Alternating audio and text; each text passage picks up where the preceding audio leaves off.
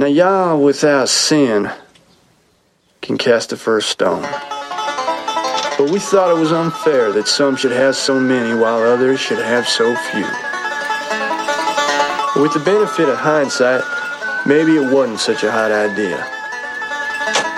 But at the time, Ezra's plan seemed like the solution to all our problems and the answer to all our prayers.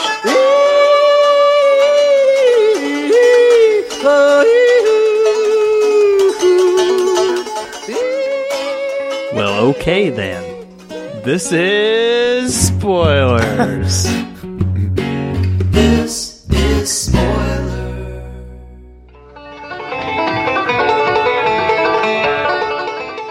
It's a simple little spoiler for a simple little movie. Hey everybody, welcome to Spoilers. We're doing a Patreon pick, Dr. Lars, Preserve Patreon, and we have a special guest, Film Dylan. Dr. Lars had a substantial message that he sent to us. Very nice things all around. But he said, for my opening question, I guess I'll keep it related. I often wonder what movie, for your age group, has the most quotable lines, like that you and your buddies always are tossing out to make each other laugh. For us, it was stuff like Raising Arizona, Animal House, Revenge of the Nerds, Spaceballs, Breakfast Club, 16 Candles, Planes, Trains, and Automobiles. What about you kids? Now we have a diverse age range on the podcast. Corey, you're significantly older than us and way older than Film Dylan. Why don't we go west to east and let you start? Hey, fuck you. Hi, this is Corey, Kylo Ren memes. I'm recording out of Simi Valley, California. It's true I am old. I'm ancient. I was alive when Raising Arizona came out. How fucking crazy is that? That's pretty old. 80s kid. When I was in my 20s-ish, there was one specific movie that we quoted a lot. You know, there's a lot of movies I've quoted throughout my life. Guys that do movie podcasts have quoted movies their whole life. So I am no exception. But fucking Blood In, Blood Out. A movie that we did a podcast on very recently. Carnal. We used to fucking throw that shit out there all the time. Carnal. We used to say, put the needle in, get down, James Brown. You know what I mean, Jelly Bean? Which is something that Paco says, which is very out of place in that movie, but he says it to Spider right before he fucking kills him. There's one moment in the movie where some, like, wasted fucking shithead goes up to Miklo at his house. They're having the party, and he pulls down his lip, and it says FTW tattooed on his inner lip. He goes, hey, Miklo, fuck the world. We used to say that shit all the time. Blood In, Blood Out's a big one, but, you know, I'm going to steal everyone's answer, obviously, and say every single line of dialogue from The Big Lebowski. Yeah. Obvious choice. Big Lebowski. Yeah.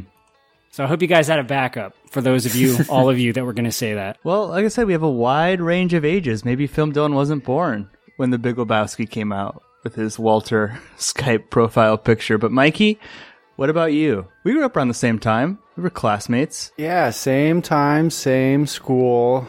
This is a hard one for me because I just couldn't remember any movie quotes that I used to say a bunch. I feel like that wasn't part of my personality, but when I'm thinking about it, I'm thinking of a lot of Superbad quotes.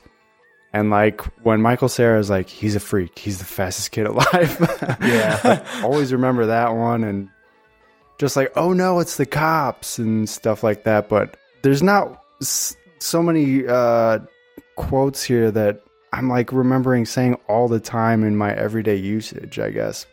I don't know. That doesn't seem... I don't remember saying a lot of movie quotes as a younger high school kid or something, but I don't know. Don't remember that much from that time.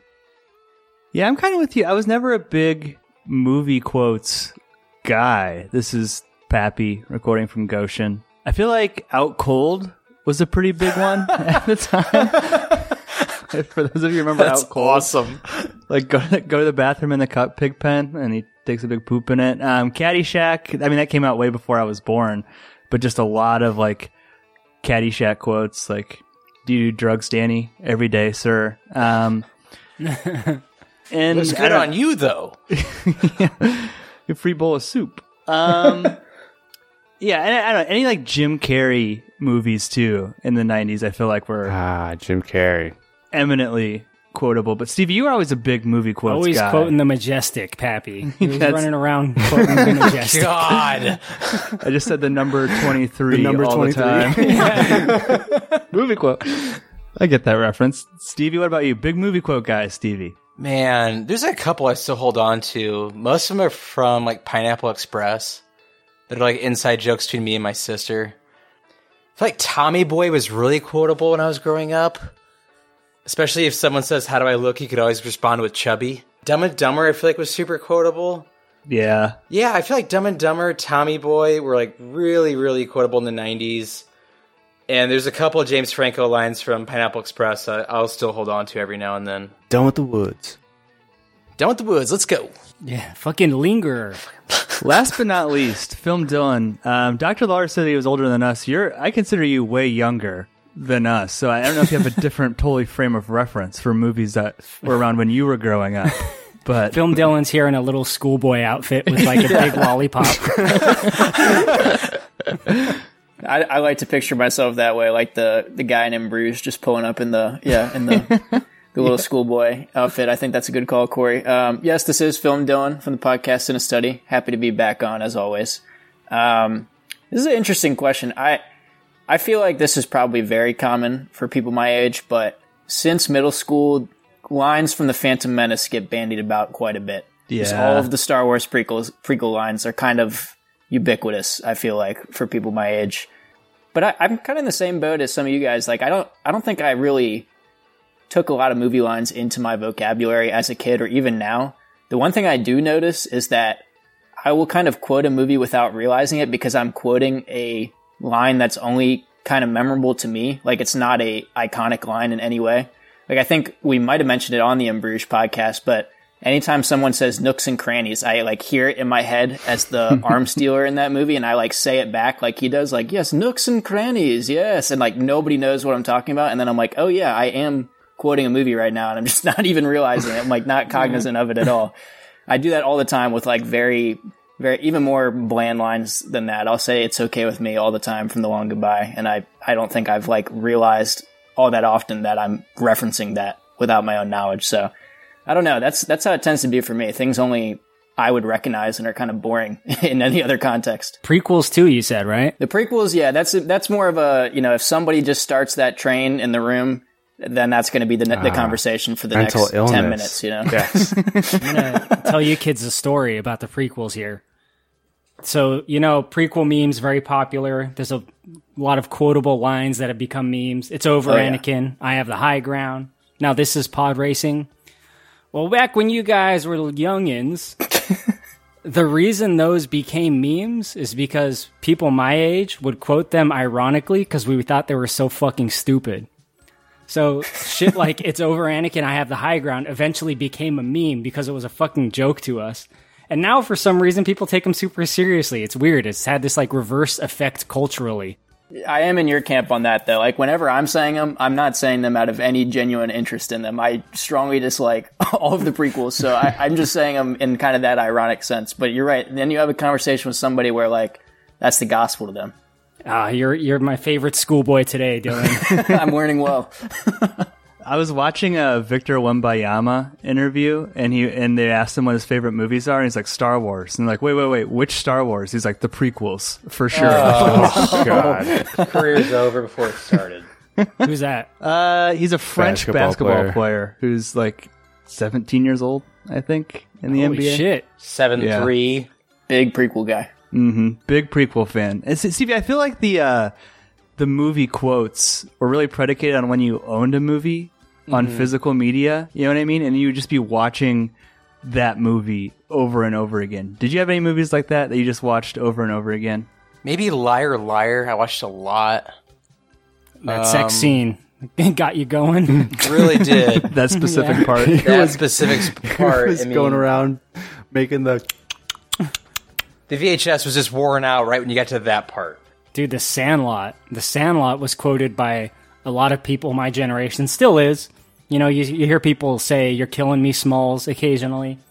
But fuck, I feel like everyone my age, like that's currently in their mid-30s, watch the shit out of The Sandlot, dude. That was the one. It did make me want to dip at a young age, I'll admit that. Big Chief. Chaw! The good stuff. See, Corey and Stevie are movie quotes guys. You can just tell by the way they Just slipping podcast. back into it. Yeah. Did he say what he was quoting from this movie? He didn't say. He did say that when anyone asks what his favorite movie was, he usually settles on Raiders of the Lost Ark or Raising Arizona, and then he also said that he thinks this is peak Nick Cage. That's pretty good because they're like right next to each other on his DVD shelf. Mm-hmm. So like his two favorites are right there. The 1-2 punch, yes. Mm-hmm. I've seen people post this before, like, what's your favorite Nick Cage movie that's not Raising Arizona? Film Dylan, would you say this is peak Nick Cage for you? To me, this is peak Nick Cage, but I feel like I have no ground to stand on with that because a lot of the like most memed Nick Cage performances I haven't seen. Like Vampire's Kiss, I know, is the one that gets like brought up a lot. You got The Wicker Man. There's like a lot of very perfectly Nick Cage doing Nick Cage movies, and this is not really that. So it also depends on how you want to frame the conversation. Like, is peak Nick Cage him doing himself the best, or is it him like doing a role really well? You know, National Treasure. I think 96 and 97 with Con Air and Face Off is like Yeah. peak Nick Cage in my mind. yeah.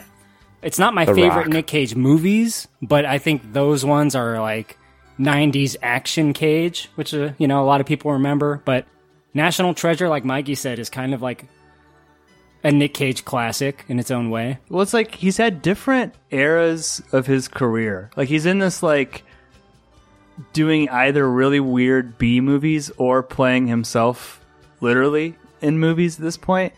But this young, skinny guy took a chance on the second Brothers Coen movie, Raising Arizona. Corey, I love to go to you with this question, but how would you describe Raising Arizona to someone who hadn't seen it before?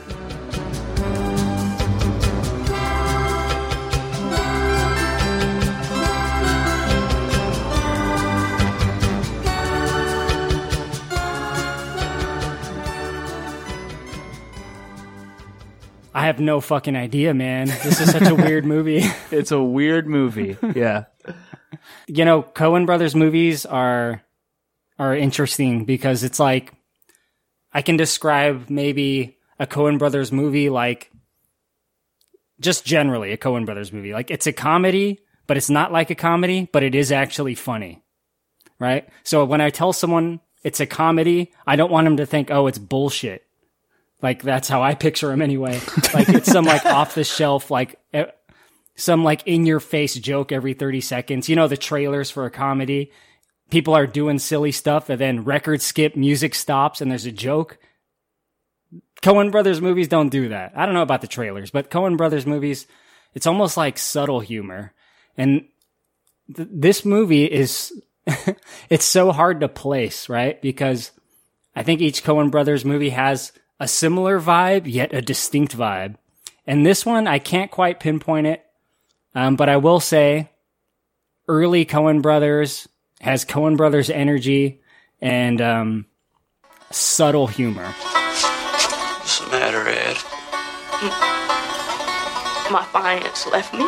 She said her fiancé had run off with a student cosmetologist who knew how to apply her feminine wiles. This son of a bitch. Don't forget his phone call, Ed. Tell him I think he's a damn fool, Ed. You tell him I said so, H.I. McDonough. And if he wants to discuss it, he knows where to find me. In the Maricopa County Maximum Security Correctional Facility for Men, State Farm Road, number 31, Tempe, Arizona. I'll be waiting. I think the first 10 minutes of this movie, Stevie, are better than the first 10 minutes of Up. I stole that from someone on Letterboxd, but do you... I know you have mixed opinions on this movie, and that's okay. I think we should just get that out in the front. But do you at least appreciate the filmmaking of this like first 10-minute montage? I love the first 10 minutes. I think it's really great. I really enjoy it, especially, the slow and yet, kind of, I don't know, I feel like Ed is immediately attracted to High, but And I don't know, I like those first 10 minutes. Like the narration of it, like the camera work, I like the acting. I like how the music kind of plays subtly behind, what's going on. I enjoy the first 10 minutes of this movie. I really do. I like the music, the banjo yodeling score that's going on. It certainly is a tone, right? Mikey, tell us a little bit about H.I. McDonough, Nick Cage himself. He's a repeat convict, in and out of jail multiple times for... He doesn't consider it armed robbery because the gun isn't loaded. So, no harm, no foul in his mind. But he is an idiot, and he gets caught every time he tries to commit robbery at, like, the convenience store. But he doesn't seem like a bad person. He's just not very smart, and he's got, like, no prospects of a job or anything. So this is how he survives. They got a name for people like him. Recidivism. Not a pretty name, is it? No, sir, that is one bonehead name. Josh! Hello. Josh is here. Josh is here. What was the spoiler? All I said was, okay. Opening then. question. What order did we go in? West to east. You haven't missed anything, Josh. The question was, what movie did you quote as a child? And how much of it was Ace Ventura when you were growing up? Oh, okay. You guys already pegged me. You can keep moving. That's good. That's pretty accurate. Jim Carrey, 1993. Is that right, guys? Kylo, is that the year he came out with like 3 movies? 92. 94. Was it 94? Nice. Ace Ventura also has an actor that's in this movie. The Leonard Smalls guy is the guy that Ace delivers the HDS package to. I want to talk about Leonard Smalls because he's like probably like the biggest point of like fan theorying that happens around this movie. But Film Dylan, I know you're a big Coen Brothers guy. It's a weird line that this movie toes because like on one hand it's almost like a Trailer Park Boys joke of like how they say things incorrectly or like like just kind of like who they are. But on the other hand, like High will say things that are like totally profound and in kind of like a poetic way sometimes. Did any of that stand out to you?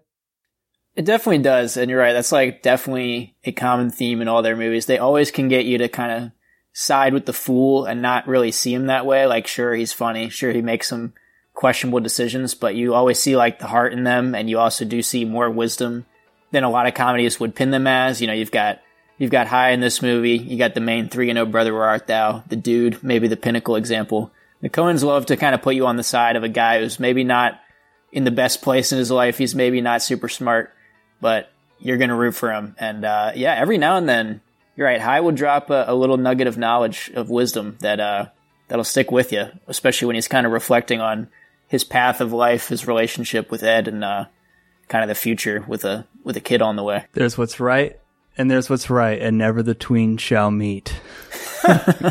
Well, he's both incredibly simple and yet intermittently eloquent. He's a deep thinker, this High. And Josh, I don't know. Do you think he's a likable character? Nick Cage is High. He does kidnap a baby. He kind of looks like a modern day hipster for a movie this old. I feel like he looks like a lot of guys you see on the street walking around Chicago. No offense, Mikey. The stash, the hairdo, the garb. Yeah. The leaf blower hair. I do think he is somewhat likable. And I don't know how much you guys talked about The Open already, but they seem to cover most of his dark past in a comedic 10-minute intro where like so much takes place. He's like, he does actually heinous crimes, arrested 3 times, does huge stints in prison. And it's all this like little comedic like epilogue or prologue. I mean, so I think they're basically saying like, yeah, he's done some weird things, but people like him and you're going to like him too. Like all the people that he meets with on the parole board, those scenes are so great and not what you expect to see from a movie. parole boards are usually like hard asses who are like, find any reason to add more time to your sentence. But these people are like, now you wouldn't lie to us again, would you? And he's like, nope. And they're like, good enough for us. You're not just telling us what we want to hear, because we want to hear the truth. Well, in that case, I am telling you what you want to hear. Dang it. I told you not to do that. Yes, sir. Well, Hi, you done served your 20 months. And seeing as how you never use live ammo, we got no choice but to return you to society. These doors gonna swing wide. I didn't want to hurt anyone, sir. Hi, we respect that. But you're just hurting yourself with this rambunctious behavior. I know that, sir. Okay, then. I don't know, like the whole, like, it is weird because that opening montage covers like presumably years of time as he's going in and out of prison. Like I think at one point he has a 14-month sentence. And he meets Ed during that time, too. That's the Stevie question for me, though. It's like, why do him and Ed fall in love, actually? I feel like something's glossed over here. Something in the subtext. Because of movie? Holly Hunter in 1987? Yeah, movie? That's all you believe in the Coen brothers? Just because of movie? That's the kind of movie they make? Her finance left him. Her. Yeah, I mean, her finance left her. It's obviously two broken people. Obviously Nick Cage is someone that's easy to manipulate, and maybe that's like what the initial attraction was. I don't know. Like nothing like crazy deep here. It's just kind of like, yeah, why not? And she's also crazy. It was her idea. It's love at first sight for Hi. I think Stevie was onto something, and I think that when she becomes a broken person, she clearly gets desperate. And at the end of this opening 10-minute montage, we meet Nathan, Arizona. Oh, we do find out that she's this woman who looks as fertile as the Tennessee Valley is actually barren, and the Arizona Quints are born. Mikey, I feel like every freaking character in this movie just fucking kills it. And like the Coen brothers are really good at like two things: technical, like camera work and movement, and they get like the best performances out of their actors, including this guy who plays Nathan, Arizona. What's going on with the Arizona Quints? Arizona Quints. Yeah, it's just like a local news story about this guy's family. He like runs Unpainted Furniture Depot or something. So come on down to Unpainted Arizona, where you can get the finest selection in fixtures and appointments for your bathroom, bedroom, boudoir. And if you can find lower prices anywhere, my name ain't Nathan, Arizona. And they just had quintuplets. And he's like the richest guy in town, and he's constantly got these commercials on the air and stuff. So everybody knows who he is. And it's a real big deal because he's not the mayor, but he's close to it, I guess, in terms of like people knowing him. So it's a big deal in the local news. And Holly Hunter's character gets the idea that they don't need all 5 babies. They can live with just 4. They don't need all the trouble of 5 babies. So they're going to take one for themselves. This guy, though, Corey, he's like a very specific, like used car salesman, sleazy type guy. Absolutely. Nathan, Arizona is classic Coen Brothers side character, but this particular one has like the big personality, and he's kind of like, you know, in everyone's shit when all the cops are there asking him questions and stuff. And then you got like, again, kind of like more classic Coen Brothers comedy where the cops are arguing with each other, or it's like the FBI guys and the cops. You know, not in this movie a whole lot, Mr. Nathan, Arizona, but definitely a big personality. And I have a feeling that the Shooter McGavin actor that played a similar role in the movie Fanboys, this is getting real specific, probably modeled his character after this guy. Like Nathan, Arizona modeled whatever that guy's name was. Shooter McGavin actor played him in Fanboys. But he's funny for the parts we get him. There aren't even like that many characters in the movie. It's a pretty small story. And then like, I don't know, it's like, it takes place over like maybe a week, save that opening montage. Stevie, you and I were talking before, and you've often said this is like one of your least favorite scenes in movies. Why does the mud bother you so much? I feel like our audience needs to know. It just looks so sloppy. and it's hard to look at or imagine.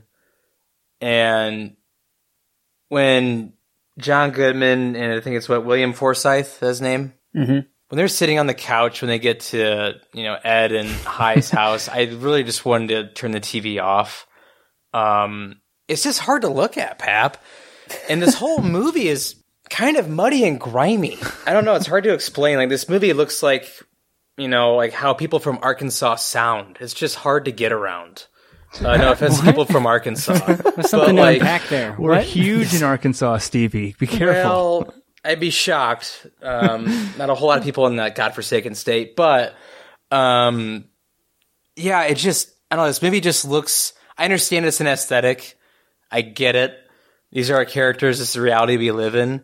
But nothing ever looks clean in this movie, and it's hard to look at. There's a couple like Coen Brothers things that like you see echoing in different movies. Like at one point there's like a confrontation at like a gas station, like counter grocery store. And also the William Forsythe and John Goodman, they use pomade a lot, and I couldn't help but think of like Dapper Dan. First order of business is to make yourself look like a 50s greaser right after you escaped prison, right? They're completely like disheveled and covered in like shit and mud and piss, but like they got to make their fucking hair nice. That is like a precursor to Oh Brother, Where Art Thou? It's got to be, right? Mm-hmm. It's like he's always saying my hair. I mean, lines up perfectly. And Josh, I really wanted to get your insight on this as one of our resident fathers. Did you have a life change in terms of like hanging out with the boys or like people who would come around your family without getting too specific? Like once you started having kids, because I feel like that's what's at the heart of this movie, right? Is like H.I. is going through a change in his life, and these boys kind of represent a bad influence on his past. Are you resonating with that at all? So weird calling this character Hi or H.I. all the time. It throws me off every time. Here we are, though. Yeah, Hi, I think they are really relatable scenes. Like, there are times when maybe your old bros who you've known longer than you've known your current partner have a different opinion than your partner. And that is a tough situation for anyone to be in. And I think, what did you call it, Dylan? What did you call his hair? Nicolas Cage's hair in this movie? I feel like, I don't know how they styled it, but it looks like somebody just pulled out a leaf blower and blasted it at his hair for 5 seconds. And then they're like, all right, action. Yeah. And every time there's one of these differing of opinions, it's like he's getting blasted in the face with more air. It's like he doesn't know what to do. It just seems like he agrees with whoever talked to him last, actually. He's got that like Robert Pattinson hair. Like when it's up and wild and out, like that's how Robert Pattinson always has his hair in interviews and shit. It's crazy, but you're right. There is like a hipster element to it. The mustache is also a contributing factor. Is this one of his cutest movies? Just a little cutie pie? He's looking real good, I think. This and like Moonstruck, young Nick Cage. Handsome boy. What do you think, Dylan? Most handsomest Nicolas Cage appearance? It's got to be this. I mean, how can you... Yes! You got to look at the shirt and the hair together and the mustache and tie it all together and like, is there a better look than that? You know, it's truly wild. Well, Glenn's wife thinks he's cute. We know that. Exactly. For sure. That's very true. Just knowing he came from a long line of outlaws makes him like 10% hotter too. Get that edginess. Mm-hmm. The Woody Woodpecker tattoo. Classic sign of a badass. Mikey, we mentioned Glenn. Like I said, there's not a lot of characters in this movie. And honestly, like in terms of a story, there's not even really that much that happens, you know? Like, I mean, like the inciting incident happens after a 10-minute montage. They kidnap the baby. And then like the rest of the movie is just kind of like the fallout from that. But we do get a new character, Glenn, who's introduced. What's going on with Nick Cage's foreman? That reminds me.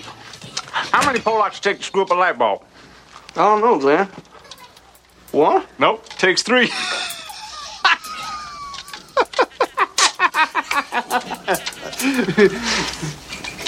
Wait a minute, no, I told him wrong. Here, I'm starting again. How come it takes 3 Polacks to screw up a light bulb? I don't know, Glenn. Because they're so darn stupid. Shit, man. Listen up. What's the matter? Don't you get it? No, Glenn, I sure don't. No shit, man. I guess that's why they call it a way homer. Why's that? Because you only get it on the way home. This is his boss, right? That he hangs out with for an afternoon. And they're just swingers. I think he said he wanted to have sex with his wife or something. I don't know. And then he knocks him out. And then he's going to get fired from his job. So then he has to turn back to the life of crime to get these huggies on the way back home. Hates the Polish, you know? At the risk of, there's always a risk when you talk about movies like this of devolving into just talking about your favorite bits. So I'm trying to avoid doing that, but I will say this scene with Glenn and Dot visiting Hi and Ed is just so packed with stuff that just cracks me up. But probably chief among them, for whatever reason, is when Glenn's just talking to Hi, and then out of nowhere, he yells, "Hit the deck, boy," and he just chucks like a handful of peanuts at his son. that gets me every single time like I've never seen it before. There's something about that. Like, he's doing it to prove to Hi, like, he's like, check out my son. Like, look how good he is or something. He's like, what does he say? He's like Swift or something like that. And he just like throws peanuts at him, like, just makes a fucking mess in like his trailer. Like, why?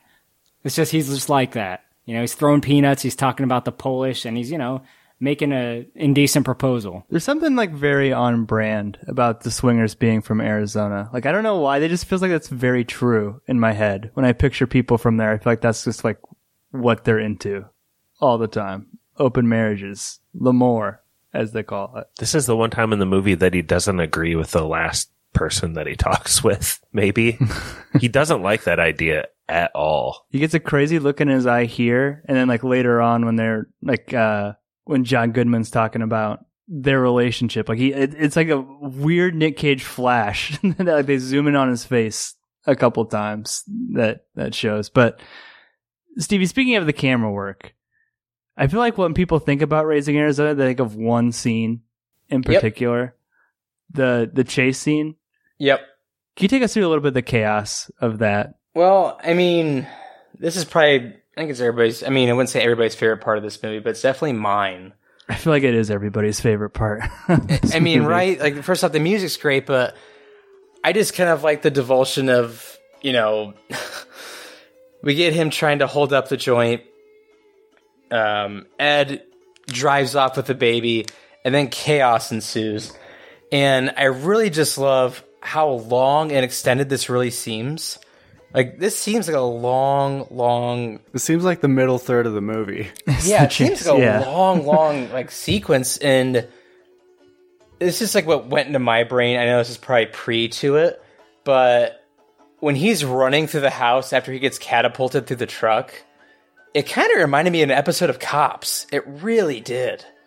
When he's like running through that family's house and like the cops are chasing him up and down the stairs, it was kind of Scooby-Doo like to me. And also I like how, we're going through all these things, like people are almost hitting each other with cars, cops are chasing, he gets catapulted out of a truck, ends up back with Ed eventually by the end.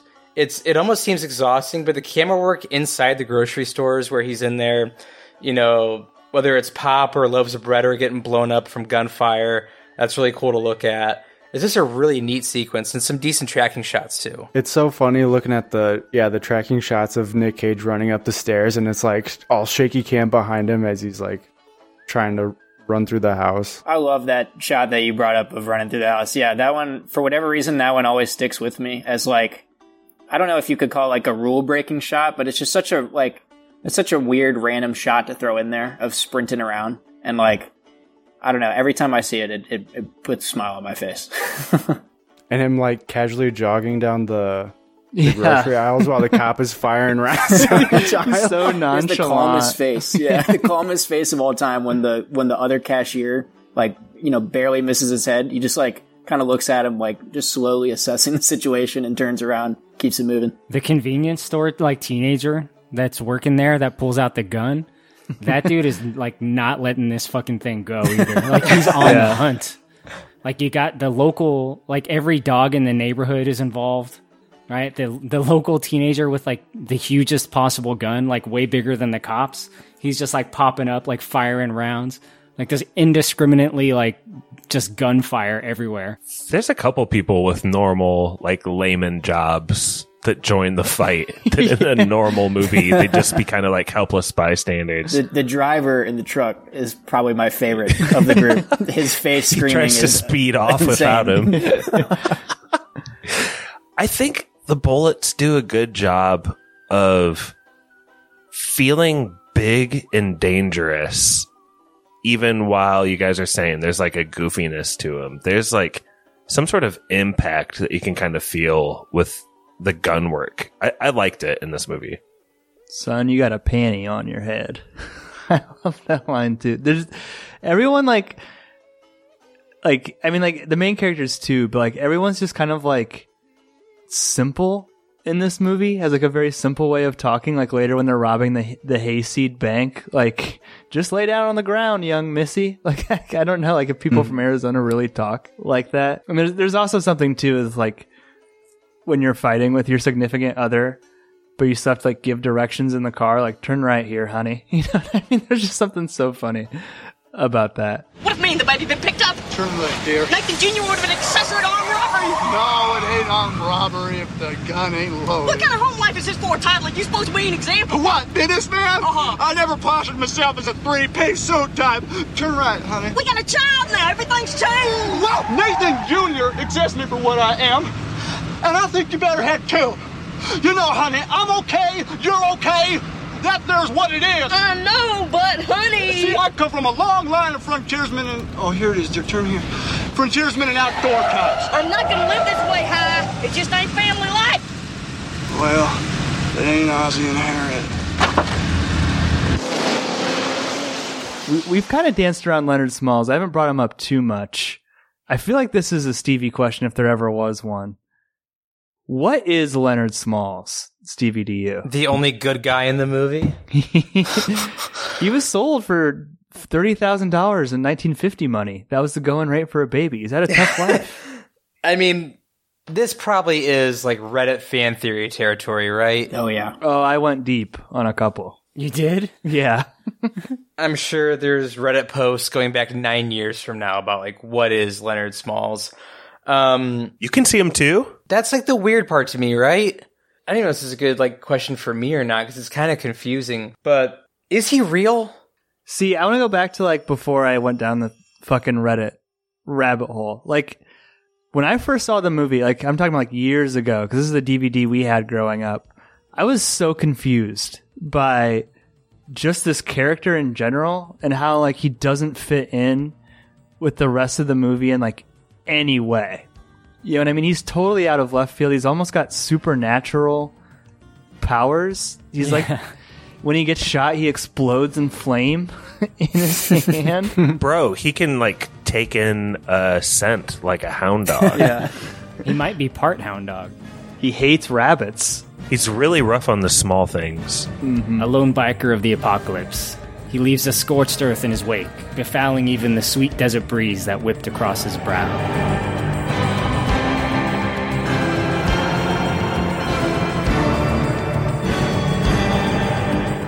Yeah, pretty much. I love that line. I wrote it down. Medicine. It's one of Nick Cage's descriptions of him as H.I. And it's interesting. We talked about it earlier, but like his dialogue, the way he'll like suddenly go into this state where he can give such like a beautiful description of something. I always thought, going back to like the first time when I saw it, I always thought it was like Nick Cage's dark side, right? Like he represented the fears of becoming a parent. Like he's like a giant metaphor of a character, right? Like he's not even like a real person within the context of this movie. Like I thought he was like a metaphor for what Nick Cage is like afraid of who he is and like his own fears. It's a metaphor for growing up. Yeah. Yeah. What do the Reddit theories say? Just tell us. Film Dylan, did you see any? I can I can pull one up, but I didn't go too deep down the rabbit hole, but I did kind of meditate on it myself, sort of inevitably during this watch, because he is like, I tend to get lost in just the comedy of this movie, but this time around I was really trying to figure something out about him. And I can't say I'm any further now than before this watch, but I think the kind of reflection of like High's outlaw side and learning to like leave that behind is like a pretty down the middle like interpretation. Like that works for me. I'm happy as that being my takeaway from the movie. It kind of clicks with everything else you're seeing, and the way like he carries around those two little baby shoes, and those are the only thing to survive the explosion of Leonard Smalls at the end. There's definitely something to that, but I don't know. Yeah, the Coens, this is another thing they love to do, where they put in like this half supernatural character to just kind of mess with the protagonist. And it's like kind of unclear if they're supposed to be in this world or not, really. Mm-hmm. That's a constant that I really love from them, those kind of devil-like characters. Thinking, oh, brother, where art thou? Big oh, brother, where art thou, for sure. Pappy, I'm wondering if there's a key scene here that's really broken down on Reddit where Leonard Smalls, he has like one scene where he's interacting with someone other than our main character, H.I. He has like a full conversation with Nathan Arizona Sr. And they're like you said, debating the cost of a baby. Is that part of what people break down? I'm honestly just so curious about what the theories are. Okay, this comes from Curbs97 on /r/fan theories. And it's pretty extensive. I won't read the whole thing. I'll just give the highlights. But he theorizes Leonard Smalls, the leather-wielding motorcycle-riding bounty hunter, is really an older Nathan Jr. Arizona. This is evidenced by the fact that he carries his baby shoes, and this is supposed to represent what would happen had they not returned the child. Like, this would have been the outlaw fate of the baby, which H.I. and Ed would have doomed him to. He's got that twinkle in his eye. Yeah, he's got that little outlaw look on his face. Mm-hmm. Plus, let's not forget, Nathan Jr. was never given a proper name by his adoptive parents. Maybe they decide that Leonard is a good fit. You may be wondering how Nathan Jr. looks like a baby version of Leonard, to which I should remind you that babies change a lot. So this theory is pretty... Man, this guy's covered all the bases. Damn, what can you say about this theory? He's got it covered. Closed all the loopholes. No fucking room for anything there. No backlash. Any other ones, Pat? Let's see. That started off strong. He doesn't hurt the mom, which speaks to a son's love for a mom is part of it. The baby shoes are a really big part of it. He also claims that by returning the baby, they prevented the Mad Max style apocalypse into which Nathan Jr. would have caused. So, you know, I think it's pretty good. It's a good theory. If Leonard Smalls and Nathan Jr. had ever made physical contact, they could have caused a tear. Oh, in the space-time continuum? He was always in the baby seat when he grabbed him. So, ooh. Lastly, during our dreamed introduction to Leonard, we hear H.I. tell us, "I feared I myself had unleashed him." This is in bold. In fact, it was raising him in the life of an outlaw that did unleash him. So, I don't know. Steve, I'll go back to you. Does it matter? Does it, is it just like a Coen Brothers artsy thing that they do where like probably any other director wouldn't have a character like this? I mean, is there a Shakespearean character like this? I know they love their Shakespeare. Is it in the Odyssey? Yeah. Yeah. I mean, I guess it doesn't really matter in the long run. It's definitely memorable. It definitely sticks out like a sore thumb. But I kind of like the Leonard Smalls character. The only thing I thought was weird was each time he passed in the motorcycle, like at the end when he was fucking with High and Ed, where, he'd do something, then he'd circle back and do something else and circle back. That's one thing I thought that was kind of out of place, especially as far as pacing goes. But I guess I kind of like that Reddit theory of that's, what would happen had they not returned the baby. And also I'm still shocked that Mr. Arizona didn't shoot both of them, but yeah.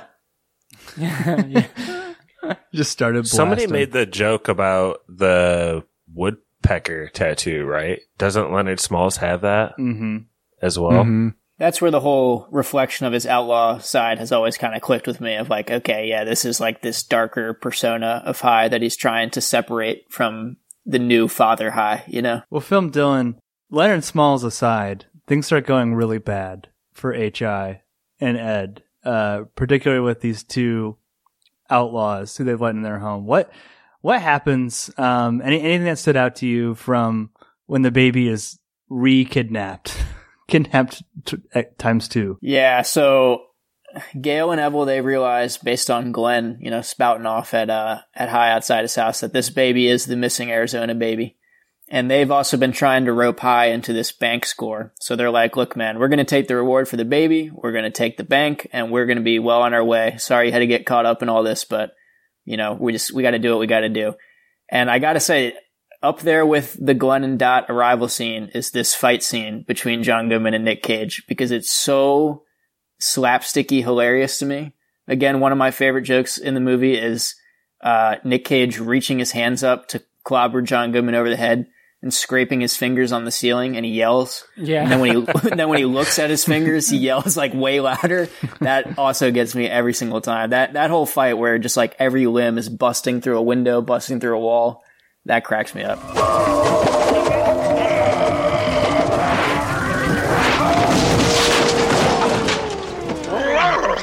Sweet Lord. Yeah, they fucked this place up. It's like an ECW wrestling match in there. It's like a hardcore title is on the line and you could use anything. But it's mostly just John Goodman and Nick Cage, H.I. fighting, and the other guy's just kind of like hanging back with the baby. Consoling but it's like the baby. they bust through every fucking wall and destroy every single thing possible in here. And it's really great for that. It adds a lot of comedy, especially the little dumb stuff that happens. Like there's a lot of just like picking up Nick Cage and spinning him. But like you said, the scraping the fingers, like that's like, it's the kind of stuff you don't see in a lot of movies, I don't think. Like that joke. It's like so small, but great. Maybe that's what it is with the Coen Brothers movies in general. It's like the size of their jokes are tiny, but that makes them like really good, in my opinion. They're small, but like confident too. Mm-hmm. And then obviously Place amidst very memorable characters with like very unique dialogue styles for each of them. And it just makes for kind of this perfect combo. Mm-hmm. There's always crime. It's almost always, I think, set in the United States, in a different part of the United States. And like, Mikey, when they're robbing the Hayseed Bank too, John Goodman and what's the other guy's name? Evil, right? William Forsythe, Evil. Yeah. Like all the people in the bank are dressed like "Oh Brother, Where Art Thou" characters. Like, they're all just dressed in like brown and like, I don't know, they look like peasants from the 20s or something. Yeah, that could like be the bank robbery scene in "Oh Brother, Where Art Thou," right? You Yeah. could like interchange it. George Nelson. Mike, you can't take us through here, like what happens just like leading up to the end, with how John Goodman and Leonard Forsythe meet their blue demise. Yeah, so they try to go to this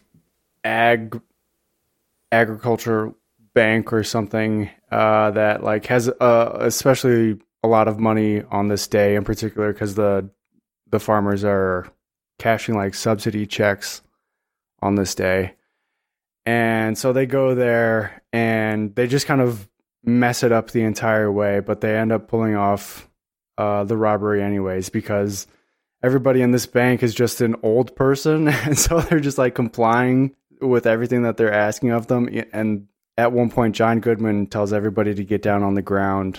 And he's like, oh shit, where are all the tellers at? And he's like, and somebody from behind the teller desk is like, you told us to lay down on the ground. Right, you hayseeds, it's a stick up. Everybody freeze. Everybody down on the ground.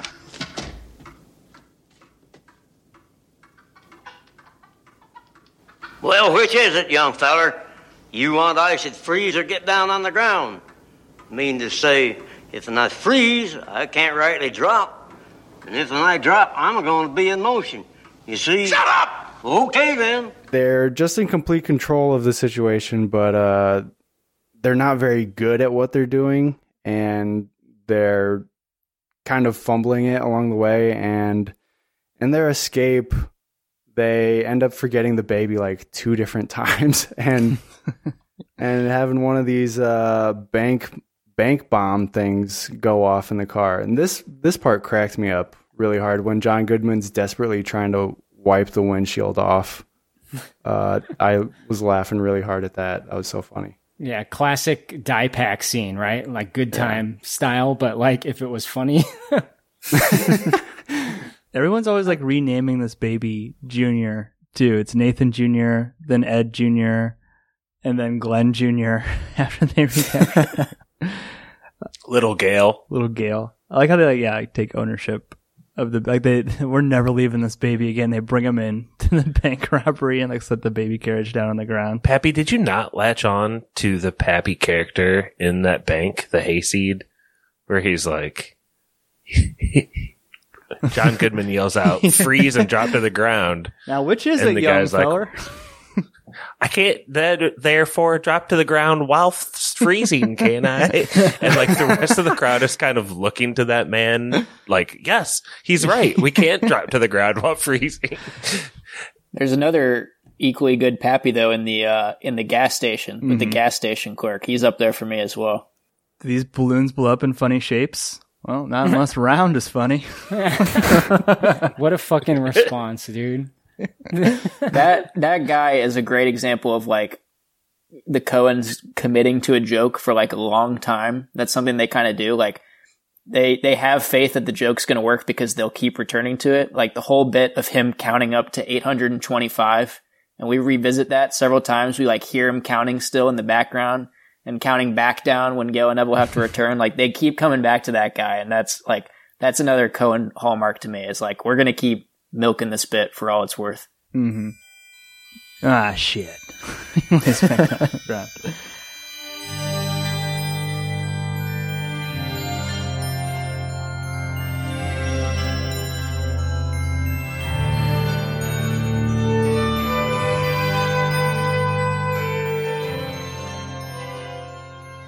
I don't know. I mean, that's pretty much everything that I had.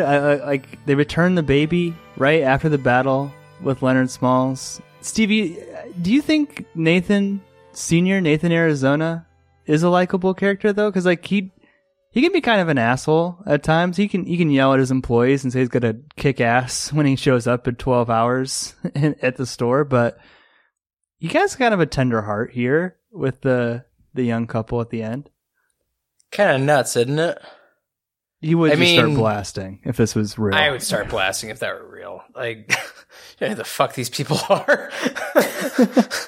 Like, we know they are as the audience. He doesn't know. This is Arizona, for crying out loud. Tell me he doesn't have a gun on him in his own home. Everyone else does. Everyone else does, exactly. He has a big gun. He just... Yeah. Also, like, him and his wife aren't great parents. Like, you have, like, 5... like infant / like toddler children, and you have like balloons in their room. Like, come on, rookie mistake. But why? They can choke on them. They want to bite him. They can go off and they can shoot in the back of the baby's throat, and they can choke on him. Pap really showing his baby knowledge here. Yeah, I don't know. I give his lack of baby knowledge. Yeah, Pap giving babies balloons over here. But I mean, I guess he has a tender heart. I just. I don't know. Part of me almost wishes like they returned the baby, like much like Nick Cage was like running from the cops during that transition scene. I don't know. To me, that'd have been a little funnier, or like those long tracking shots with like someone chasing after him versus kind of the, you know, PBS version of it's okay, guys, just walk out of here, it's fine. I think the Coens refuse to just make him like a straight up villain. Like they don't want to make simple. How is he a villain like though? He's not a villain in this movie either. No, I don't think he is at all. But I think a different movie, that guy's clearly like the biggest villain in the movie. So it makes it okay to kidnap the baby. Sure, he got his baby kidnapped, but he's the bad guy. Yeah. But this movie they really put a twist on this character, and it does make me think about a couple times in my life, maybe where I've met someone or I've had a boss that's like seemingly a dick all the time. No one really likes them, but then you kind of get them in a one-on-one space and they really endear themselves to you or seem really human or something. And I don't know how the Coen brothers do that consistently like this, but I feel like this is a really unique but specific character that resonates with me. Nathan Arizona knows people. He says that. He knows furniture and people. And he gets his kids jammies with Yodas on them or some shit. Yeah. I think the sentimentality is sweet. I like that he when he's picking up Nathan Jr., he puts the gun down in the crib, like facing the baby to like pick him up. That was fucking wild, dude. Yeah. And like leaves it in there. Like, I don't know. There's just a lot of like little funny things about him. But I think if you don't end the movie on this kind of like sweet redemptive note, you would just kind of walk away being like, seriously, what the fuck was that? Or it would feel like more, it's a super screwball movie, but it does deliver some emotion at the end. Film Dylan, what do you make of H.I.'s final dream here as he looks into the future? I really like this final dream. I feel like there's a decent amount of ambiguity in it, which is interesting. I mean, like, it feels like a happy ending, but at the same time, like, there is a lot of tension going on right now between Hai and Ed, despite Nathan Arizona trying to kind of console them a little bit. But I think the dream sequence has this good blend of, like, there is some subtle comedy in there, but you are following through with the heart. You're, like, kind of getting to the main themes of this movie of family and, like, what could be in the future if Hai can kind of turn things around. I just feel like the flash forward to them as an old couple and, like, the family gathered around them, it's so sweet. I mean, like, I love that part. It really hit me this time more so than my other watches of this movie for whatever reason. I really enjoyed that ending. I don't know how to break it down beyond that, but I don't know. It's just a good-hearted way to wrap things up. Corey, does it bring a tear to your eye? The family at the end gathered around the future? No, but I like the idea that, you know, there is a potential path for Hai and his wife to kind of make things work out. Because, you know, between them and all the events and the chaos of this movie, the relationship starts to deteriorate a little bit. But me, the sentimental type I am, I'd like to think that, you know, after the events of this, things did work out for them. And I don't know how they end up with the kids and the grandkids. Maybe, you know, the adoption does go through. Maybe they do cancel each other out eventually with the adoption agency. But I like to think that there is a happy ending here.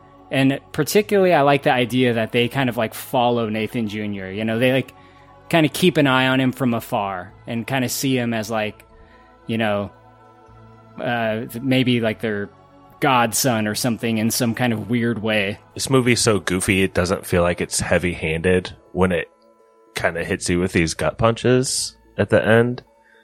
And I do think, I don't know, the older you get, the more you realize people have fertility problems, people have timing that's bad, people just have life, and sometimes like kids don't work out, and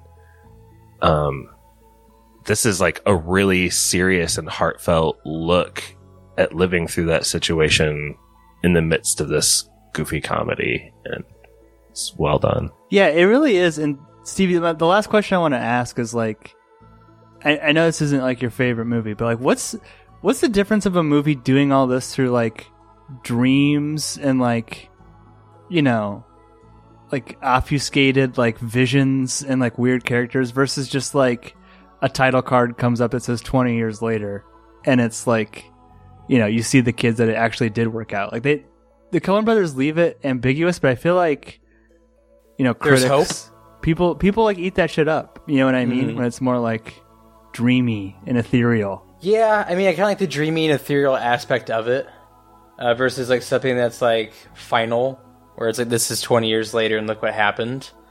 Because it just seems smarter, doesn't it? When you that's do the story you want to see is what happened. Yeah. And you know, instead of jump cutting it, I do like the fact that we do get that kind of, you know, bracing of here's the hope that we have. Whether this works out or not, great, but you know, here's kind of the dream. I like that, like you said, you know, versus the, you know, the title card of 20 years later and everything worked out and everybody's happy. You tell me this whole dream Was it wishful thinking? Was I just fleeing reality like I know I'm liable to do? But me and Ed, we can be good too. And it seemed real. It seemed like us. And it seemed like, well, our home. If not Arizona, then a land not too far away, where all parents are strong and wise and capable, and all children are happy and beloved. I don't know. Maybe it was Utah. Do you guys have any final thoughts on Raising Arizona? Not a long movie, kind of a comedy, but anything we glossed over? Anything, Dylan, any bits that you particularly like we didn't talk about? I've got a couple quick things. I don't feel like we really gave Holly Hunter her due in this conversation. The more I was just now thinking about it, she's pretty great in this movie. She really gets the tone. She has kind of that perfect parental aspect to her when she's trying to protect the baby against Gail and Ebel, but then she also nails the comedy when it calls for it. I don't know how you guys feel about her in this movie, but I feel like we kind of glossed over her a little bit. When they first kidnap the baby and she's just losing her shit, I love him so much. Yeah, that's pretty good. She has one line that stands out. I'm surprised they actually kept this take.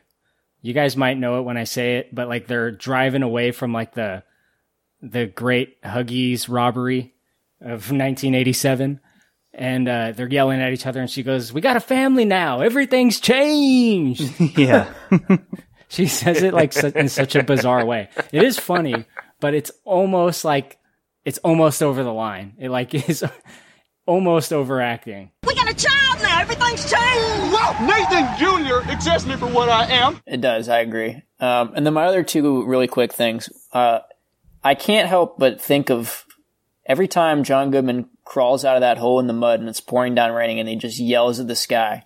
I'm just this is the weirdest precursor to Shawshank I think I've ever seen. I literally said that, dude. Yeah, it's nobody talks about that connection for some reason, but it's a 1-for-1 scene. I don't understand, Stevie. That's such an amazing scene and terrific in this movie. It's so funny. Glad you like it. I laughed my ass off when he's just screaming for so long. You go playing shit, Josh. Tell me how much fun it is. The scene starts with rain, and then he starts screaming, and he does not stop screaming till it cuts away. Dude, John Goodman does a lot of screaming in this movie. When they forget Nathan Jr. the first time, he's just pounding on the roof of the car, the dude rocking out to Creedence, but he's just screaming at the top of his lungs. Yeah. He's losing it, man. He might be one of the great hollowers in movies, honestly. He's just got such a great howl at all times. It's pretty awesome. John Goodman is so amazing. He's such a standout in every Coen Brothers movie. And we did a few Coen Brothers movies. I wasn't on all of them, but Inside Llewyn Davis. Mm-hmm. I know that's not this movie, but good God, he's fucking amazing in that movie. I think he's the best part of the whole movie. And obviously Walter goes without saying in Big Lebowski. I think we've done 6 Coen Brothers movies. I think Joel Coen might be getting close to King of Spoilers in terms of directors. Ooh. I love his character in Oh Brother too, with the toad that he squashes and everything. Big Dante. That's Pete. A couple other things. Frances McDormand played Dot. Now that we mentioned that, crushes it. Jesus, well, you could have one. You could have one this instant. Yeah, well, what if the baby gets sick, honey? Even if he don't get sick, he's got to have his dip tat. He's got to have his dip tat, honey. He started his bank accounts yet? Have we done that, honey? We got to do that, honey. What's that for, Dot? That there's for his orthodonture and his university. Now, you soak his thumb in iodine, you might get by without the orthodonture and won't knock a thing off the university. You imagine if you had quintuplets, it legitimately would be hard not to get the identities mixed at some points while they're growing up. That's why they had the custom bed.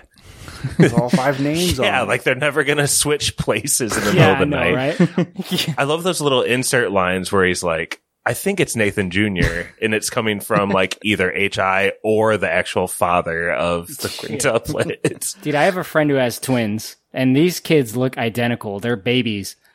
And I asked him which one is which, and he didn't know. Oh, yeah. He's like, the mom knows. Babies, I would, that'd be oh my so hard to gosh. tell. He's just relying on. That's what I think that would be me, dude. I'm so fucking clueless. I'd be like, I don't know. I put a plus sign on one and a minus sign on the other's foot every day. Think about this though, guys, for real. If, and God forbid, something would happen to the mother, it's a 50-50 shot which one gets which identity. Oh, yeah. That if they were born with it or not. That's got to be so common. It probably has happened, right? Like, you named one twin Tim and one Jim, and at some point this got mixed up, and then Jim forever became Tim, you know, until they gained I consciousness. know. They'd be like 8, and I'd be like, all right, we got to land on a name. Which one of you wants the name? This, like, you guys pick. If you were twins, kind of like in the movie Moving, you could cheat and track. Yeah. And you could switch places halfway through the race and win. Just a couple of final thoughts that I had. Like, Holly Hunter is singing a lullaby down in the willow garden, which is about a guy who, like, murders a woman and is going What the fuck was that song? Pretty funny choice. I had a bottle of Burgundy wine. My love, she did not know. So I poisoned that dear little girl on the banks below. I drew a saber through her. It was a bloody night. I threw her in the river, which was a dreadful sight. Just the fact that, like, this is their second movie, and there's a shit ton of, like, children, babies, and animals in it. Pretty ballsy choice, you know, by the Coen brothers. Like, things are probably told not to do. And my last final thought, too, is I just love John Goodman saying, I'd rather light a candle than curse your darkness. I don't know why it's so funny coming from that character. As a matter of fact, I did lose my job today. Why? You're young and you got your health. What do you want with the job? But I'd rather light a candle than curse your darkness. Now, as you know, Devil here and I never go anywhere without there's a purpose. One of H.I.'s lines in the early, like, 10-minute intro scene where we're going through, like, his history and what he's about. He says, I tried to go straight, but it wasn't easy with that son of a bitch Reagan in the White House. Yeah. The Holly Hunter saying, watch his little fontanelle. I think about that every time I hold a baby, too. And every pay stub I've ever gotten, Dr. Lars, I think the government do take a bite, don't she?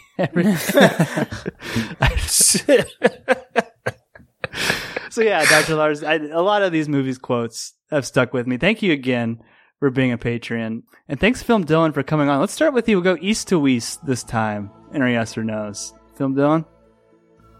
Yeah, this is going to be a rock hard yes for me. One of my favorite movies of all time, and probably second or third favorite Coen. It's right there at the top for sure. Their comedies just always crush it for me, and it's so interesting because, like, we kind of hinted at this earlier, but when do you see comedies with, like, this much memorability in terms of cinematography? Like, the shots stick with you, the camera's always whipping around doing crazy stuff. You got that Evil Dead shot, Sam Raimi influence of, like, racing through the desert and then up through the window when the baby is discovered to be stolen. Like, you just don't see that in comedies, where usually somebody just kind of sets up the camera and lets the actors do their thing. I know Roger Deakins always talks about how the Coen storyboard literally everything, like, down to all the finest details.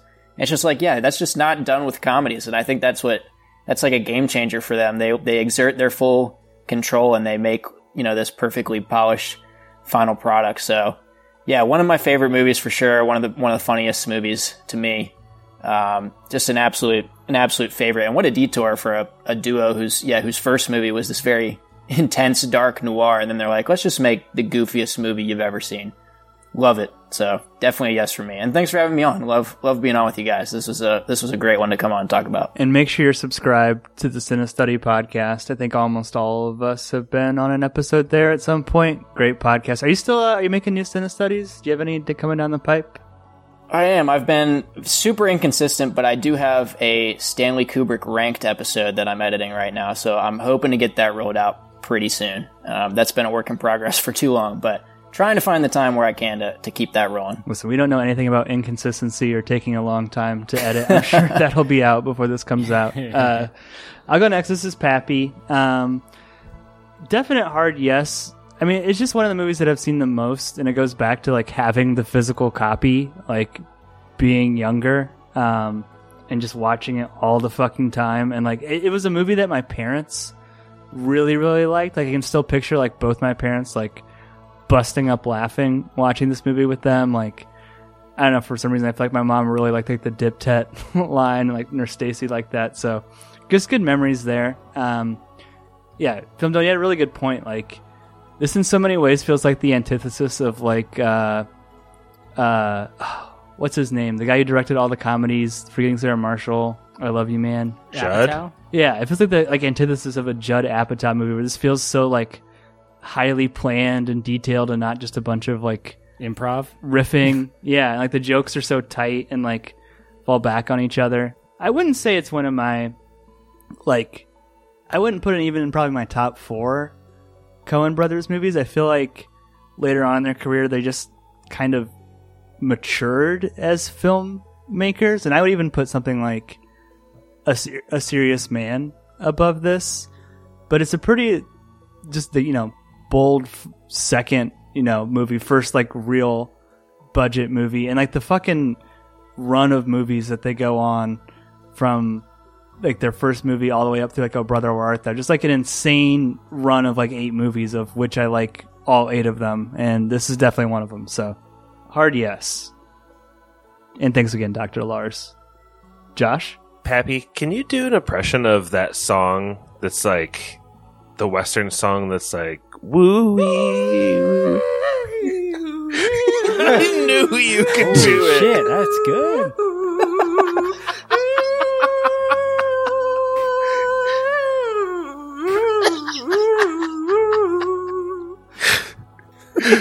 You would have thought we Can we use planned that that for earlier, spooky but I spoilers? just knew. Oh my god. How long have you had that, Pappy? Just had it ready to go. I was hoping someone would Locked and ask. I'm just waiting. At any point. In the chamber, man. I'm glad I'm on a wavelength with you, buddy. Oh man. I love this movie. I love the fact that you've seen it so much, Pappy. This is definitely my first time seeing this movie. It's been one of those movies that's just consistently slipped by. And you know how much I love A Serious Man. Mm-hmm. So, I love the Coen brothers. I love everything this does. Like, knowing so many of their titles, but never having seen this, it was kind of like a special treat. Definitely going to be watching this again soon. But one thing I was going to say, as having watched this for the first time, the title kept making me think someone at some point was going to name the baby Arizona. And so they kept saying something junior. It's like one of those punchlines I kept waiting for, and it just never hit, which just raised the kind of weirdness and goofiness of the movie for me. But love this movie. Love the Nick Cage hair and the cuteness from both him and Holly Hunter. Huge yes, Josh from Goshen. I will say too, probably like the definitive movie that takes place in Arizona. Just a fucking weird part of the United States. Like when you go to Arizona and then you go to like any other state and you're like, holy fuck, there's so many different biomes in this country. Like what the fuck? How is this the same country as Minnesota? But Stevie, give your honest yes or no. Don't hold back from Dr. Lars. Wide and deep and long. Speed the slow, remind the eager. Oh, man, this is such a tough call. I feel bad because you guys like love it so much, and it just doesn't do it for me in that way. I think it's a really neat movie for your second film, especially one that's a little more high budget than your actual debut on like Blood Simple. And also, like I was talking to Pat earlier, I really like the use of language in this movie. I think it's always kind of fun. Love Nick Cage, love Holly Hunter. I'm gonna give this like the softest of yeses. Oh yeah. I don't know how often I'll return to this movie. It's probably near the bottom of the barrel when it comes to Coen films. But I do respect it. Doesn't mean I have to love it or like it, but I do respect it. So I will give this a soft yes, just based off of Nick Cage, Holly Hunter, and camera work. Soft yes. Mikey? Yeah, this is my first time watching it as well. I liked it a lot. I didn't know what to expect. I hadn't really seen Nick Cage in too many comedies, but he really steals the show. I wish he had done more comedy as like a young actor, because I thought he was really awesome at that. It was fun to see him do that stuff. Loved his hair. His hair looks a lot like my hair. Thought that was fun. But the thing I took away from this movie was the camera work, like we were all mentioning. I love that stuff because it also adds like comedy to the situation when it's being used, like through the chase scenes. I thought that was really hilarious. But yeah, it's just the Coen comedies.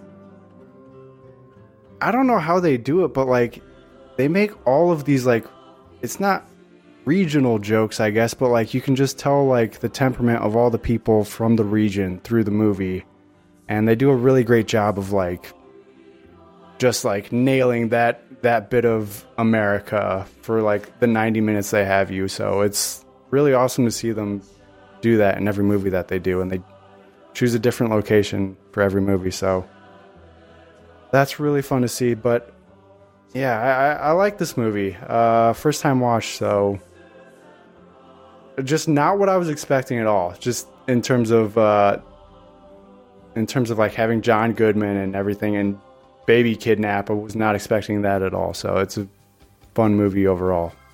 A yes. Last but not least, Kyla. Yo, it's Corey, Kylo Ren memes. I'm gonna give this a yes as well. Just like you, Pappy, like I feel like my mom had this movie on all the time. Like my mom loved this movie.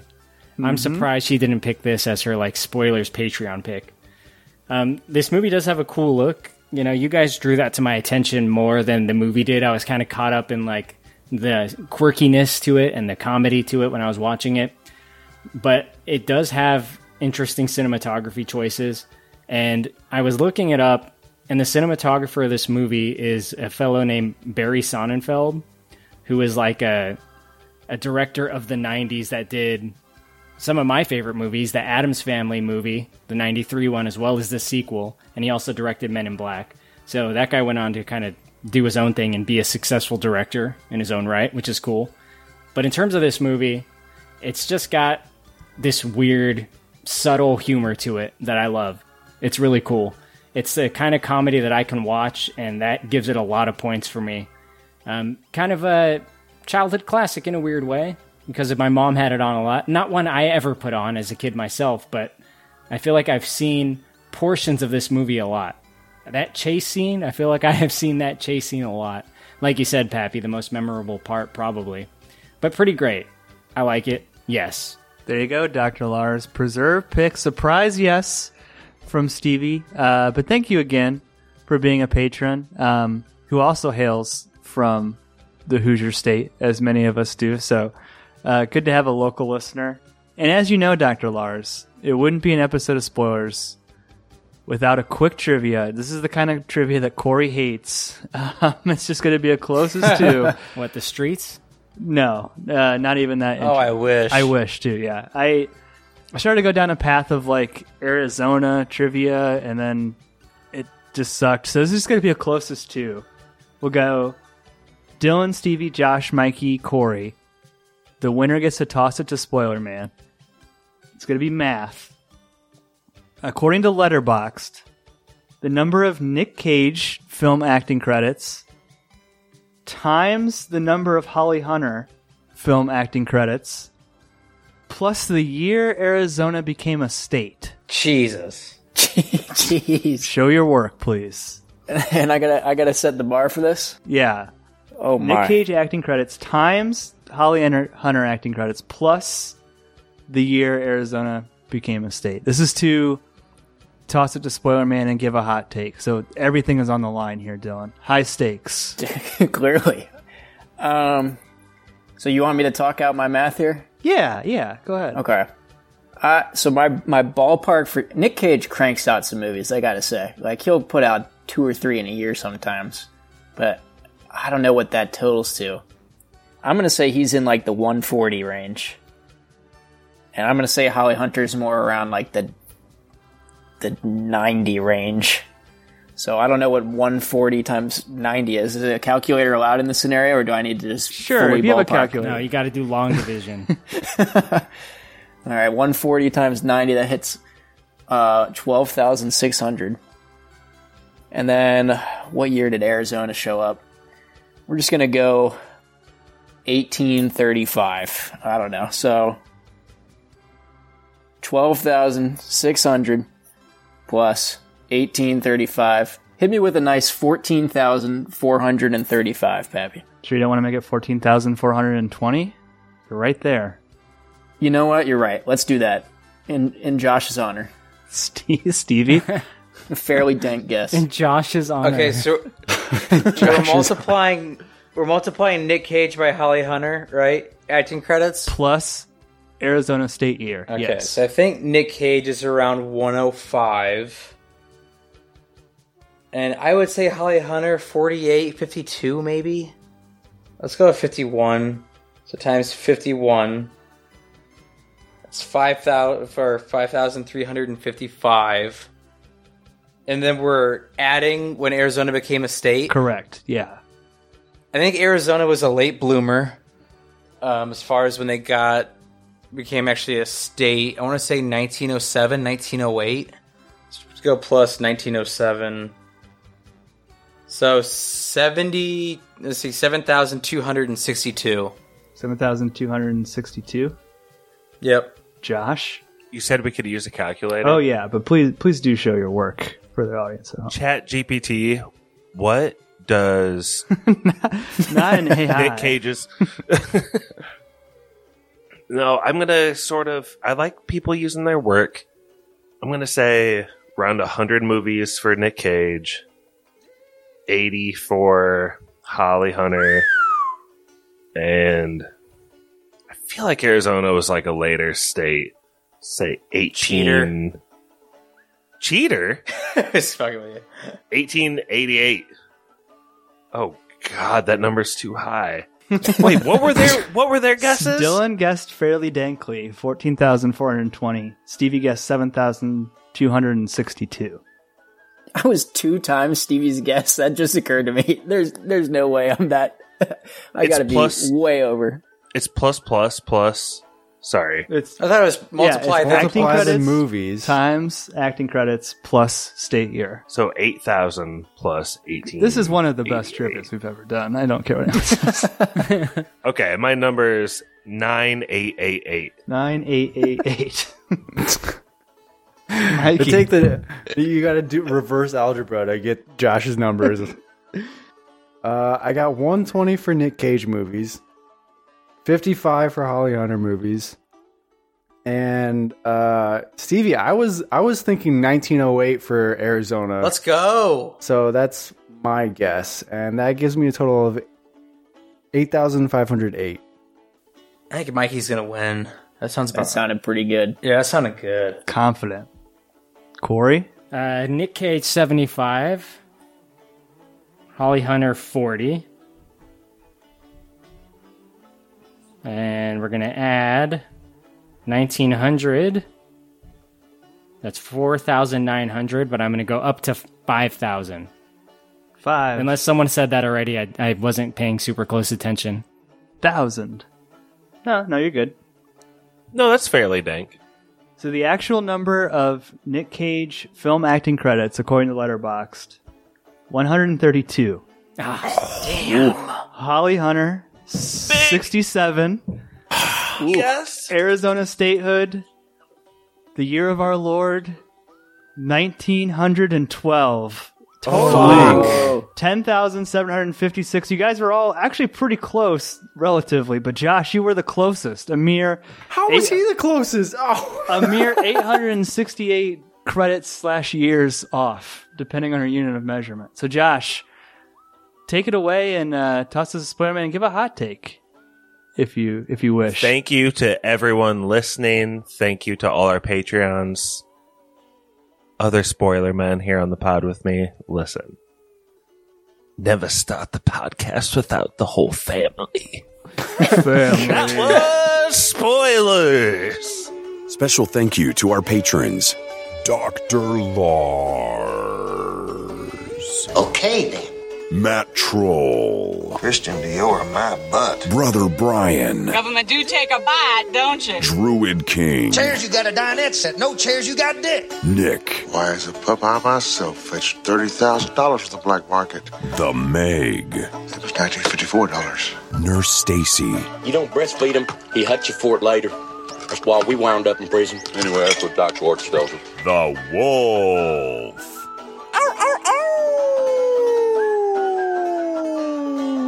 You go right back up there and get me a toddler. I need a baby high. They got more than they can handle. Barky 420. You and I'll be sitting in the fabled catbird seat. PK. Okay, then. Spencer. Got a name, does he? So far, we've just been using Junior. We call him Junior. You mean JR, just like a TV show? That's good. Gale. Okay, then. Swole. My Lord, he's cute. He's a little outlaw. You can see that high. Cheese Zombie. Hey, you blow up in funny shapes at all? Well, no, unless round is funny. Sebastian. I even caught myself driving by convenience stores. Stone Cold Austin. That weren't on the way home. Nephew Quinn. Okay, then. If you'd like to request an episode, hear your name read by Spoiler Man, or even just help us make podcasts, please check us out on patreon.com/spoilerspodcast. Be sure to check out Corey's podcast, Big Dumb Movie. Our email is podcastspoilers@gmail.com. Twitter is @spoilers_pod. Our Instagram is podcast spoilers. It's lit. Josh Hensley from the Rutabaga wrote our theme song. Please support this podcast by leaving us an iTunes review. To do this, 1. Search for movie spoilers. 2. Click on our orange Spoilers Bowl logo and scroll all the way to the bottom. 3. Leave us some stars and some words. Now you can check us out on Spotify, YouTube, Stitcher, Apple, and Google Podcasts. Spoilers is now available on Audible.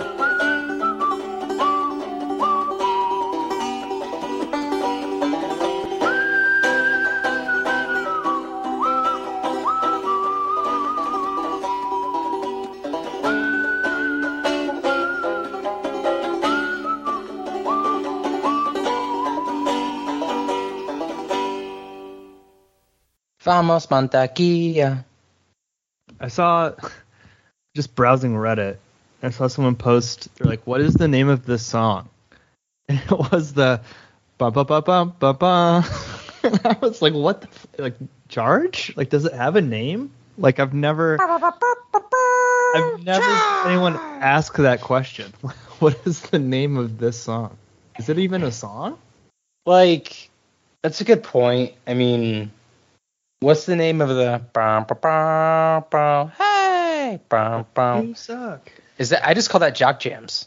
Isn't that the guy who didn't he do some bad stuff? The guy who wrote that song? Did he? I think he did Like a some bad pederast? stuff. I think so. Or like killed his Really? wife or something. Yeah. Something like that. Kind of rad. You know what? He lived I don't know. I was gonna say he lived big. Did it big. Hey, I mean, everybody knows him, right? Brett's in shambles, by the way. Why? I reached out to him on the side. I think the injustice of it is just killing me. He's down. Wait. About Florida State? Yeah, dude. He's in shambles. What did he expect? Justice. I mean, injustice, sure, but like Florida State became Iowa without Jordan Travis. Hello. What's up, Dylan? How's it going? How's it going? I'm doing. Going All pretty good on my end. How are y'all? Doing pretty good. Are you in the workforce or are you? I am. I'm a corporate man now. Do you like it? So far, so good. Yeah, I like where I'm at. It was slow getting started, but now that I feel like I'm kind of up to speed with the place, I'm definitely enjoying it more. Well, enjoy it for the next 40 years of your life. Thank you. That's the hope. Who's hosting this one? Whose pick was this? I'm hosting, but it was a Patron pick. Nice, A tequila pick. Mm-hmm. The Rock tequila pick. Hey, the Rock tequila isn't bad. Wait, which one is the Rock? What is it called? It's like a blue and white bottle. I'm trying to think of what it's called now. I did not know he had one. Yeah. I mean, it's not as good as like the What's that? celebrity liquor. Well, I mean, like, didn't like Paul Mitchell start that shit with Patron? Wait, what? Yeah. That's like a Paul Mitchell tequila. Really? Yeah. I feel like celebrity alcohol is like once you hit tequila status, like you've made it. The hairdresser? Yeah. How do you know about this guy? This is the first I even have heard of the name Paul Mitchell, frankly. That is pretty crazy. Like, yeah. Man, I just couldn't be that motivated to be like. That's a big side hustle, yeah. Yeah. You know what's cool? $1 billion. Where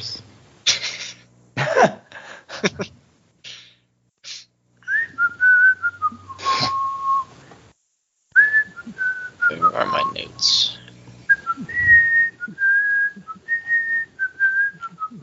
Stevie, do you like the soundtrack at least? Of Raising Arizona? Yeah. In parts, yeah. Oh no, we're already saying at least about Stevie's like for this movie? It's okay. Stevie's allowed to have his own opinion. It's okay. I respect that. I read Roger Ebert's review for the first time today, and he hated it. He was like tearing it down. There you go, Stevie. Yeah, so you got company. You and Raj. I think it was like 1.5 stars is what he gave it. Out of how many stars? I think he does a 4-star scale. That's about right. That's about right. I mean, I'll say this, like, everybody's allowed to have their own opinions, like whatever movies they want outside of like 3 movies ever made. But there's 3 that you must have a verified stance on. Yes. Are they all good or are they all bad? Well, I mean, they're all bad. Like, The Happening is one of them. If you like The Happening, I have no hope for you in life whatsoever. But if you like this movie, great. It just some parts I didn't love. The Godfather? Is that one? I'm trying to guess what they would be for you. What, that you have to love? Yeah. Yeah, I mean, if you don't like The Godfather, it's... The thing, like, I can kind of see it. Like Josh doesn't like The Godfather, right? It insists upon itself. It insists upon itself, exactly. I mean, The Godfather is not for everyone. Yeah. Honestly, same with Lord of the Rings. I don't buy the, like... I hate when... What's his name? Kevin Smith is like they're just walking around. That's stupid as shit. I've heard that take so many times, though, too. It's like, it's definitely there's like a steadfast plurality belief that that's what those movies are. Yes. And I think it's because it has the similar, not a problem, but what could be perceived as a problem with The Godfather, which is this movie is boring. And I say that like for people that maybe think the Transformers movies are like the best movies of all time. You know? Like those people probably think it's boring. That's the group. That makes sense. People love those movies. Some people anyway. Fucking weirdos. They made $1 billion of them. They made $1 trillion. I know. I see them all. every time a new one comes out. Do you really? Oh, so you're the one. Why do you support You're the cult? guy keeping those movies alive. All right. Hey, I snuck into one of them, so you got to.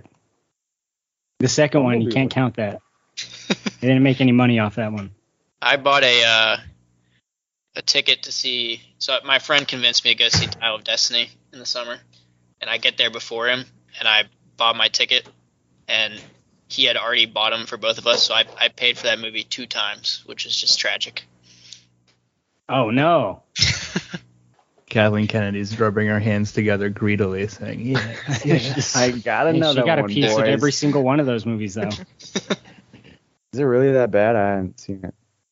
What, No, the new it's indie? not. It's not Crystal Skull. Yeah, it's not Crystal Skull. It's just so bland, in my opinion. It's like, at least Crystal Skull is like somewhat interesting at parts because it's just so absurd. But like Dial of Destiny is just straight down the middle the entire time.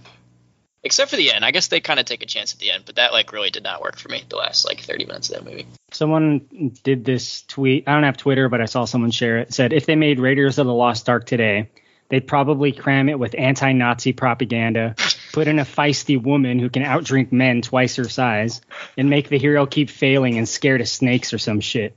Woke. You'd make it some woke bullshit. Woke. Go woke, go broke. Almost as woke as GTA 6.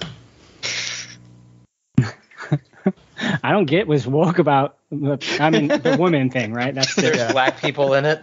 There's a black people in legacy GTA games, though. The one San Andreas is all. Yeah, it's like I remember. I like your cut, G. Like Ben Shapiro, I swear to God, never played a GTA game. It's like, dude, like GTA 4, you're playing as like a psychotic Armenian. What the fuck are you talking about? Yeah. Nico Balak. Are we good? Are we waiting for anyone? Is George on the night? Yeah, he's going to join late. I'm just confirming. Why? the plan.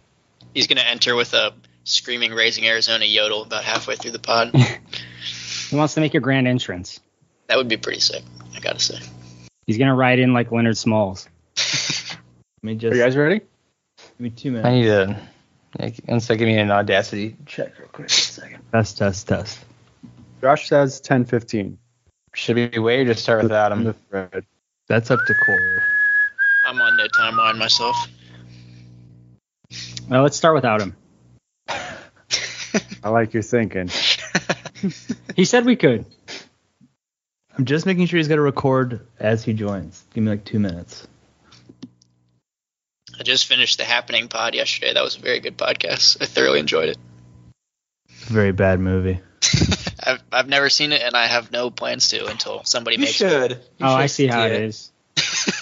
But you won't listen to my episodes because you haven't seen the movie. Well, that's a movie I want to see. That's the thing. I want to see the Terminator movies. Therefore, I should not spoil them. But I have no interest in ever seeing The Happening. So Diminishing that's returns, like my friend. probably 25 spoilers episodes of like movies I want to see. So I haven't listened to the episodes yet of like the 500 or what's the number? What's the count? It's up. It's almost 5. Yeah. Yeah. Let's see. I have 4 Big Dumb Movies downloaded of movies I want to wait on, and I have 27 spoilers episodes of movies I haven't seen yet that I want to see first. Hey, Pap. Yeah. Guess what I'm currently downloading on my PS5?